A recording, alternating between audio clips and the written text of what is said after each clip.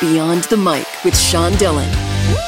We're joined on the star line by the Colorado Kid. You can hear the R&B sensation on Season 20 of NBC's The Voice. We welcome Devin Blake Jones.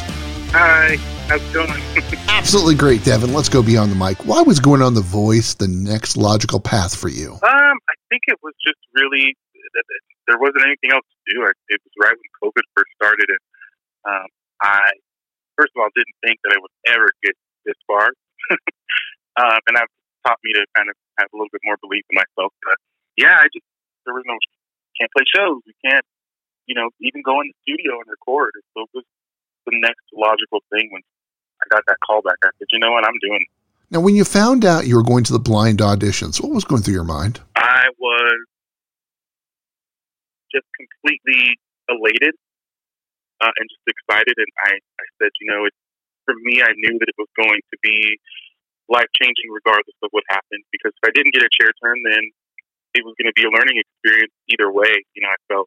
And so, yeah, I challenged myself to really not, want one outcome over the other. I just wanted to go in with no expectations, with just faith that I was going to come out a better person. And I'm just so thankful for the whole experience. The blind audition experience was next level. It really was. Speaking of challenge, learning to sing in Swahili for an African band, you don't take the easy path. No, I really love singing in other languages, and I like a challenge, and I think maybe that's kind of why I did this too, because it feels like a roller coaster, and that's what music is to me. It kind of feels like a ride. I mean, when you start the song, you go through so many different facets of it.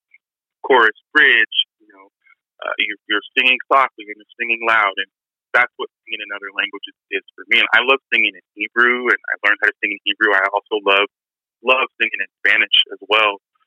Maluma is one of my favorite artists that's out right now. So, yeah, it bridges the gap. I just really enjoy it. It's time for the Rocky Nate 8 random questions. Answer with the first thing that comes to your mind. There is no pressure. Okay. Everyone has one. What's your theme song? Man. Oh my gosh. This is so hard. All in My Head by Corey Kelly. What are you afraid of? Height. Your favorite road trip snack is what? Beef jerky. Really? Yeah, well, I'm from Colorado. What's the nickname your mom calls you? Brew Man, because I grew up and I was obsessed with Punky Brewster when I was a kid. They call me Brew Man. Favorite time suck? Cooking. We all have good habits, but what's your worst habit? Letting my clothes pile up instead of just keeping up with my laundry. Kind of bad.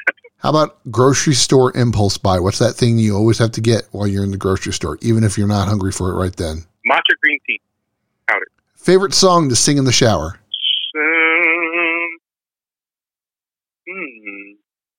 Gangsta's Paradise. Now, which coach did you want to have them turn their chair when you were in the blind audition? Kelly Clarkson. How has your family supported you during this adventure? Oh my God.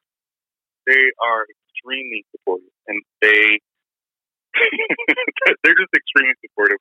Whenever an episode airs, you can barely hear it because they're all screaming so loud. What was going through your mind after you lost the battle? I just was preparing myself to go home and go do a bunch of interviews, and just was really uplifting myself, saying, it's okay, you did well, you did the best you could, and this is an awesome experience. And I was trying to keep it positive. And that slow walk off the stage, and then nearly just when you could possibly be at the very end, and then Nick saves you. That emotion has to be incredible. Oh my gosh. He waited until I got all the way to the door. So I was convinced that I was going home. No one had stolen me. And I blacked out. All I remember was Carson screaming, and I felt like Carson was screaming, and he was like, you got to get back on the stage. And I blacked it out. I don't even remember crying until I look back and I was like, oh yeah, that happened.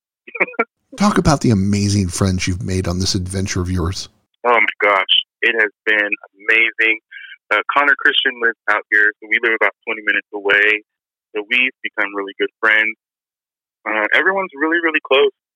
You spend so much time together, and you're trapped away and locked up in a hotel for months. And so these people are family for life. No one understand what you went through, except for the people that are there with you. And so it kind of feels like summer camp when you're a kid. That's kind of what it reminds me of.